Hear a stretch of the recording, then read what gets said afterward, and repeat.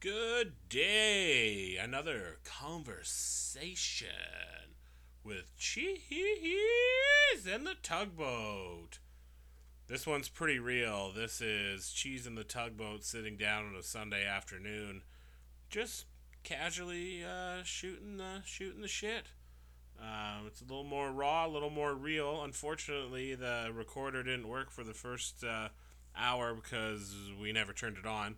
Um, and then we kind of thought, hey, we're having some good times here, and Tugboat just pressed record, and so we joined midway in. We're not very long on this one. We kind of got sidetracked by moving around the harbor, and then all of a sudden, two glasses of wine rolled up, and we had to cut things short. So enjoy this. And there was more before it that was even better, but you weren't there, so suck it. Just do it because this is the way it's done. Like, well, you kind of need to know these ins and outs, so if you run into problems, blah, blah, blah, blah, blah. Well, if I run into a problem, well, then I'll just figure it out. But yeah, so like, instead of having the get in at 19 and learn along the way and look at the troubleshooting, when they didn't really have a whole lot of, it's not like you're going through and it's like, oh, well, I'm going to take a course in now. Well, that's part of it too. Is how do you choose what direction you want to go in? Yeah. And I think that's what the Some people just know. Yeah, and then you have people that, they have an idea. Like I'm interested in math and science more than I am the arts, or like. Yeah. And then you find and both of those are huge umbrellas, and then you find something under there, but it can work. Even people don't have that idea. Like they don't know that, and they're just like, I don't know what I want to do. And then you have to play the game from Office Space, where it's like, if you had $1 million, what would you do? Well, nothing. Well, we get a lot of people. Two chicks at the same time. A lot of people, like in counseling in general or whatever, like some people go, it's like, well, it's like, what are you good at? Like, what do you do? And all that kind of stuff. And they're just like, a lot of people like don't know, but they're not willing. Like sometimes you just got to put in a couple years and just explore and just try different things. Just because you weren't. A lot of people get caught up like they're scared to fail. Well, like you get an example. It's like, okay, let's say I don't like using these examples, but I will anyways. But you grow up in New Liskeard and hockey is a big deal. You sit there and go, I wasn't good at hockey, so I have nothing. So then you like move up and you're like, oh fuck, like, and then all it would take would be like, well, who gives a shit about hockey? Like, it's true. There's infinite amounts. It was such a big deal. Like if you didn't make the Cubs or you didn't play a rep. It was like, well, you're not very valuable. Yeah. Whereas, like, as soon as you leave, not even as soon, 2 or 3 years after you leave, you realize, wow, that was, like, such a small, in the grand scheme, that was, like, nothing. Like, and now take it, like... In my 30s, who cares if I played... And I tried to brag, I'm like, yeah, I was on the Midget A All-Ontario bronze medal winning team. They're like... At this age, you're not in the show, like, who gives a shit? And even some people who are in the show, I was there for like a couple of years, you're kind of like, well, that's kind of cool, but... Yeah, what do you do now? Yeah. Struggle, below the poverty line. We're really bad at, humans are quite bad at sort of, again, that's probably why people say I'm busy now, like, they care about right now where you're at, they don't really care quite as much as what you've been through, unless you've been through some shit and you've survived, but then once you tell that story, well, what's the next shit? Yeah. You know? You never really get. Well, even if you did like something tremendous and survived, or you overcame some huge obstacle, they're like, oh, they'll just give you like the lip service. They're like, oh, that's okay. Well, you're hard or you're tough. Good job. Okay. Yeah. Next. Well, that's why they like this book. That's why that theory, like they preach this whole like inner stuff, is like you don't need to do anything, and you can still be like satisfied with yourself, and you can still have your purpose and all that kind of stuff. That's what they're going at. But that's your inner purpose? That's the inner purpose, yeah. And you can, even if you're achieving nothing and your outer purpose is cloudy and whatnot. Yeah. Your inner purpose will get you through when the outer purpose shit is. And then once the outer purpose stuff is going well, like you can enjoy it. And when it's not going well, like there's this old Zen proverb or something, and it's kind of like... Oh, Confucius! Yeah, well, like I guess the one story would be like, oh, this farmer, his horse, won some championship, got like a blue ribbon or whatever, and they're like, oh man, that's really awesome. And he's like, who knows what's good and what's bad? And then it's like the next day or whatever, like the horse like breaks its leg and has to be put down, and they're like, oh man, that sucks. He was your prize horse. He's like, who knows what's good and what's bad, and then like. It just kind of like continues along that thing, and like the people, if you told someone that, they'd be like, "What the fuck's wrong with you? Clearly, dead horse is shitty. This is bad." And well, I think it was like the next thing is like, oh, the tax man came around and took everybody's horses if they had a good horse or something. So like it was in. I've heard a variation of that. I don't know if it was Jack Black. There was some. No, it was in Charlie Wilson's War, I think. Oh, okay. And he told that story. Oh, damn it, I forget who the character was.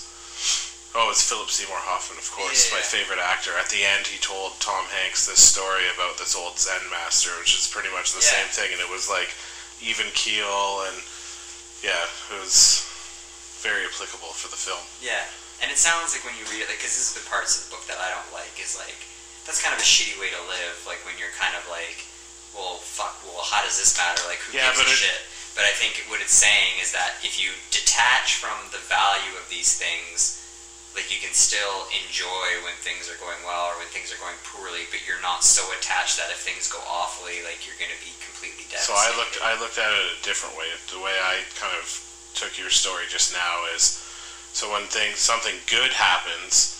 No, let's start with something bad happens. You're able to say, oh, well, you know, you kind of, it's almost like a silver lining thing. Yeah. You're like, oh, well, you know, that was bad, but it either could have been worse, which is kind of your pessimist view, or you're like, but at least it wasn't this, and you put a positive spin on it.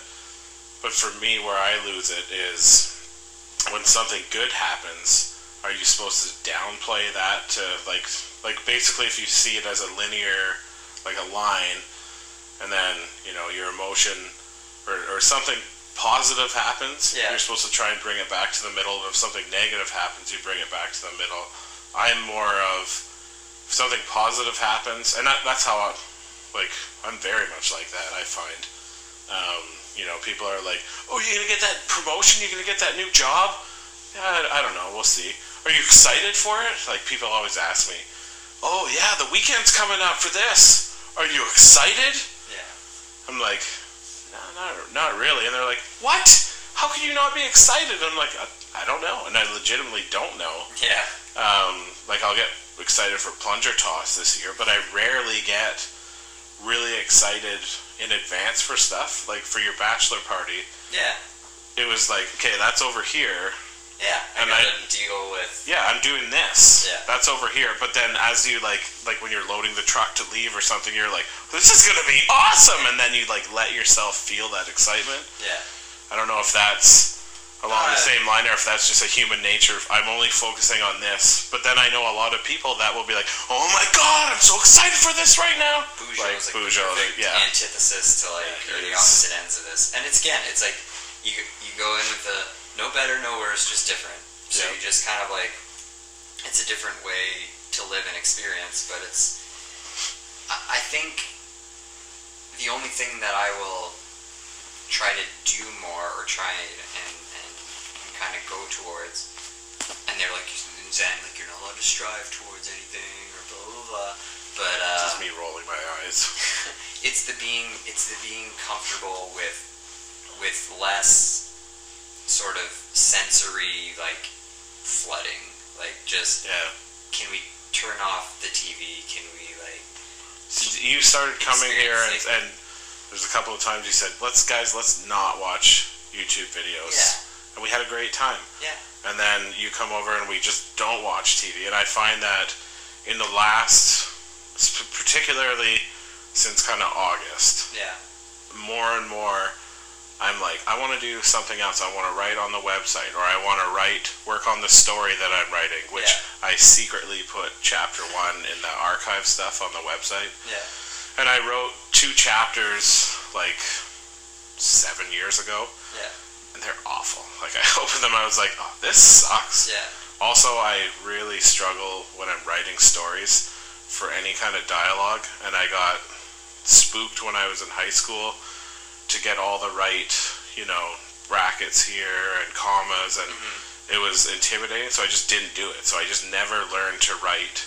Like, if I was writing a book, it would just be like, he thought this, or he was thinking, he told her this, but it's never like the actual quotes, like you know how real books. Yeah.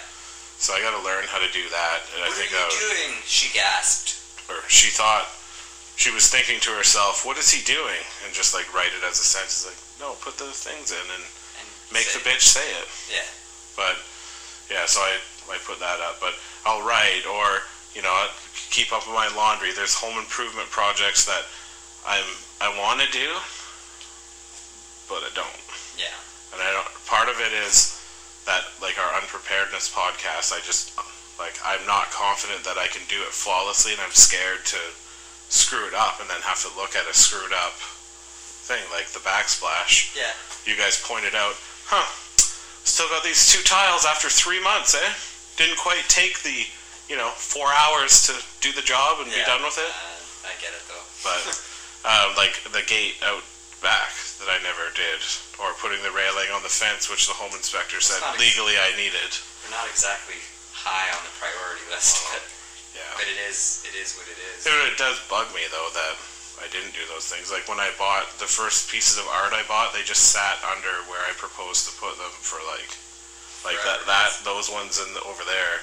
Yeah, that's one of the things that like about my mind that it's not to say like I don't understand, but like kind of like pisses me off every once in a while. Is like I think of something and I'm like, I know this will literally take me probably about 10 to 15 minutes, maybe even less.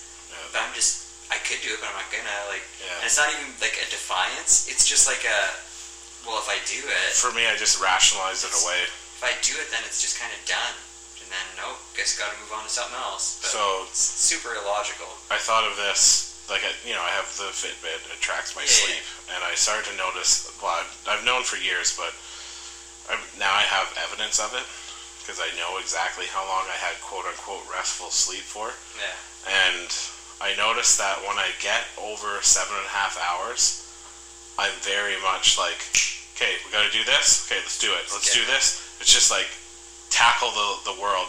Whereas if I get under 7 hours of sleep, it's more like, I could probably wait. Let's work on this. It's like the path of least resistance almost. Yeah. Where there's stuff I really want to do, and like you said, 5 minutes or less. Like the shelf, it was sagging, and I had these little L brackets for 6 months before I put them underneath there, because it was like, that'll only take like 2 minutes. I'll do it later. Yeah.